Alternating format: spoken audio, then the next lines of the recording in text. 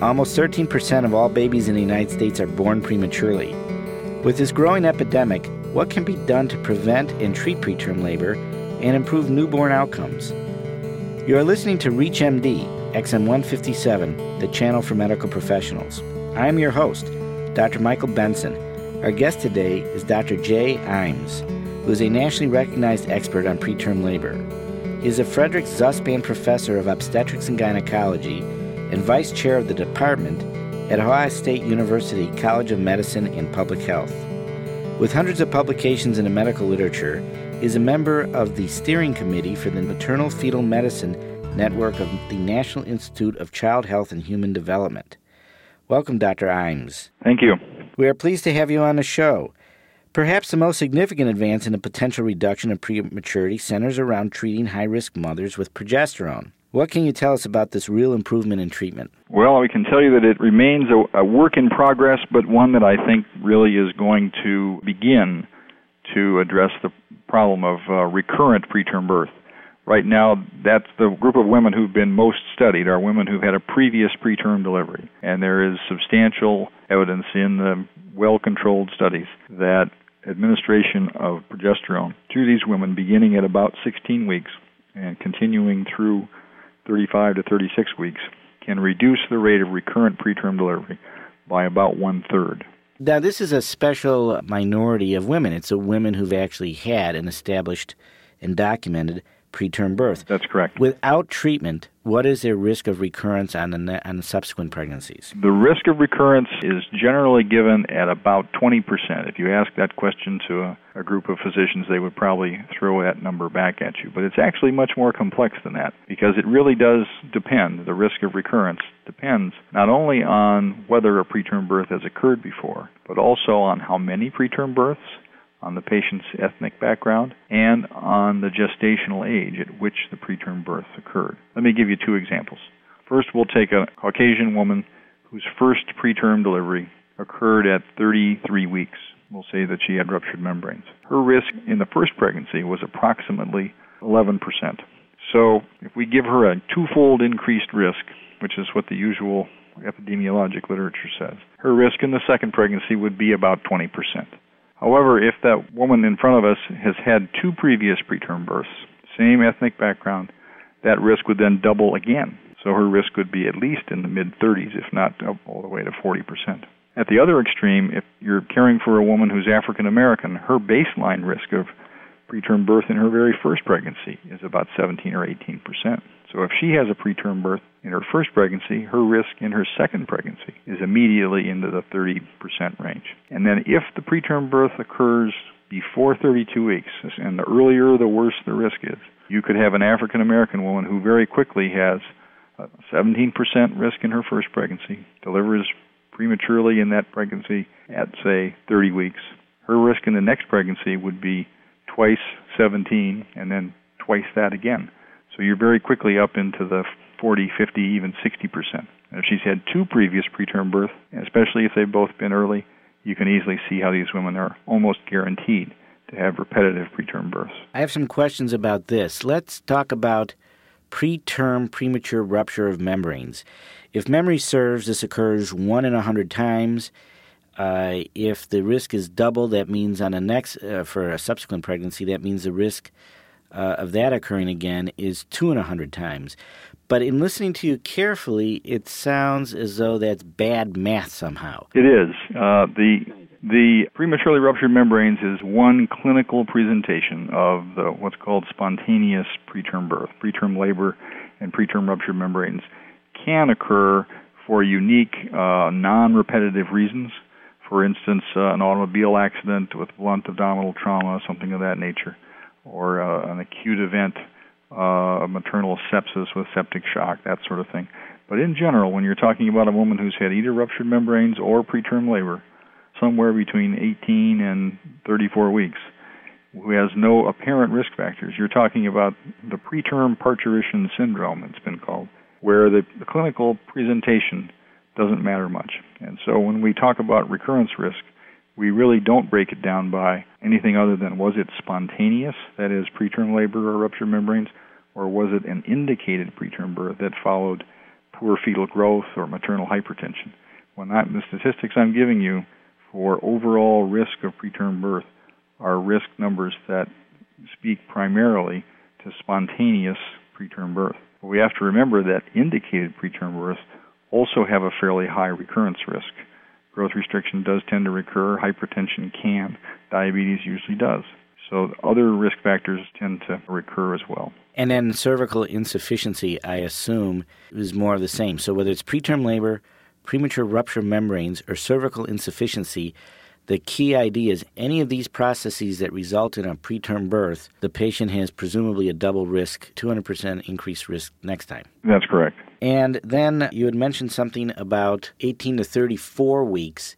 If a woman delivers at 36 weeks, that is 4 weeks before the due date, does that increase her risk? It does, but the magnitude of the increase is rather small at that point. So when a woman would present, for instance, for pre-pregnancy counseling and described a preterm birth at 36 weeks, what we teach our students and residents is that the obstetrician should be as compulsive as possible about obtaining the details of that history. Because a woman who goes into labor spontaneously at 36 weeks, whose previous pregnancy was completely unremarkable, has only a modest increase over whatever her ethnic group-related background risk would be. However, if she delivered at 36 weeks after a pregnancy complicated by preterm labor with bed rest at home or in the hospital, preterm cervical dilation and effacement for 2 months, where she was 4 centimeters, and then finally delivered at 36 weeks, that's a little different. Her risk obviously is much higher.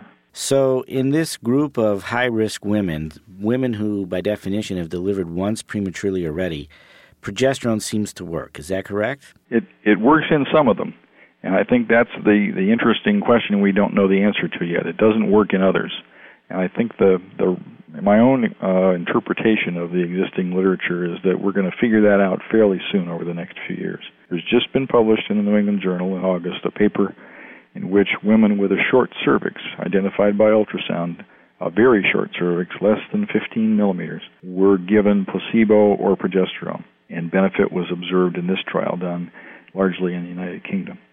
For women who got progesterone, the rate of preterm birth was less than half of what it was in women who got placebo. And they were chosen only because they had a short cervix. For women with a previous preterm birth, we have to go back to those numbers we talked about before and say, remember that the risk of recurrence is a twofold increase, so that a woman who had a preterm birth before has a 20 to 40% risk of having it again. That means she has a 60 to 80% chance of not having another preterm birth. And those women, under our current strategy, are receiving progesterone supplementation, even though they don't need it. And our job is to figure out who does and who does not need it. And this study in the New England Journal suggests that measuring the cervical length with ultrasound in early pregnancy, say between 16 and 24 weeks, might allow us to identify women who are at increased risk and who would benefit from progesterone therapy, and allow us perhaps to avoid treating those who don't. That's a leap to a conclusion that I just made that I hope will come to pass. Well, don't worry, you just made it on national satellite radio, so everybody in the United States just heard it. What about stopping contractions once they have started? Does tocolytic therapy help? The short answer is no. It helps briefly for a period of a few days while you can move the woman at risk from a small hospital to a large hospital and administer antenatal corticosteroids to the mother to treat the premature baby. That much, I think, is clear. But as a strategy for preventing preterm birth, it's evident from these research studies we've been talking about with ultrasound that contractions really are not where the action is, and a strategy that's based on suppressing contractions is much too late and is treating many, many women who have contractions who have really no cervical change at all. What about the role of cerclages in the treatment of cervical insufficiency? And for our audience who may not know what a cerclage is, it's a heavy suture placed relatively early in the pregnancy, also relatively high in the cervix, to actually more or less sew the cervix closed. And it's been probably a mainstay of treatment for 100 years. What does the modern evidence show about cerclages and their utility or efficacy? The modern evidence can be summarized as falling into three phases, I guess. Back pre-1980, the teaching was largely that cerclage was something that might help a woman who had lost 2 or 3 pregnancies in the early second trimester, around 20 weeks, or give or take a little bit. But only the rare woman who had that history was truly a candidate. One of the things that happened with increasing use of vaginal ultrasound to look at the cervix was that many of us, myself included, thought that when we saw a cervix that was short or getting shorter and the woman was not having contractions, we really grew up with only 2 reasons. If she's not contracting, it must be cervical insufficiency. Let's put a stitch in these women. And so we did. In the 1980s and 1990s, first half of the 1990s, these women got cerclages very frequently, and the results were disappointing. At first, we blamed ourselves or our patients.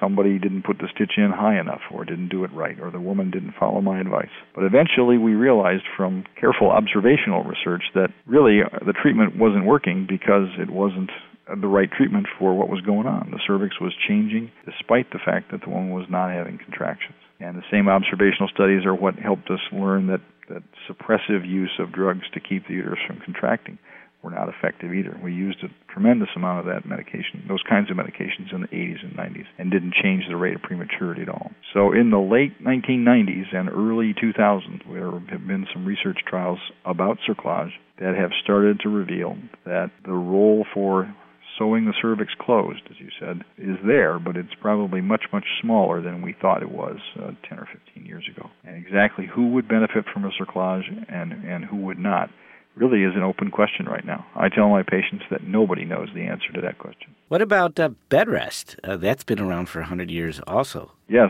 bed rest is the chicken soup of obstetrics. It's prescribed for almost anything, whether it's bleeding or ruptured membranes or contractions or high blood pressure. And it has really very little evidence in support or against its use. It isn't it's been shown to be not beneficial or shown to be helpful. It just hasn't been studied very well or very often. It has risks, too. Women put to bed are at increased risk of blood clots, and if they're in strict bed rest, they lose muscle mass, lose bone mass, and sometimes have a hard time recovering from that. Wow, so it's not entirely benign. Certainly not. I want to thank Dr. Jay Imes, who has been our guest. We have been discussing treatment advances for premature labor. I'm your host, Dr. Michael Benson. You have been listening to the Clinicians Roundtable on ReachMD, XM 157, the channel for medical professionals. We would love to hear from you. Please visit us at ReachMD.com. Our new on-demand and podcast features will allow you to access our entire program library. Be safe. Be informed. Thank you for listening.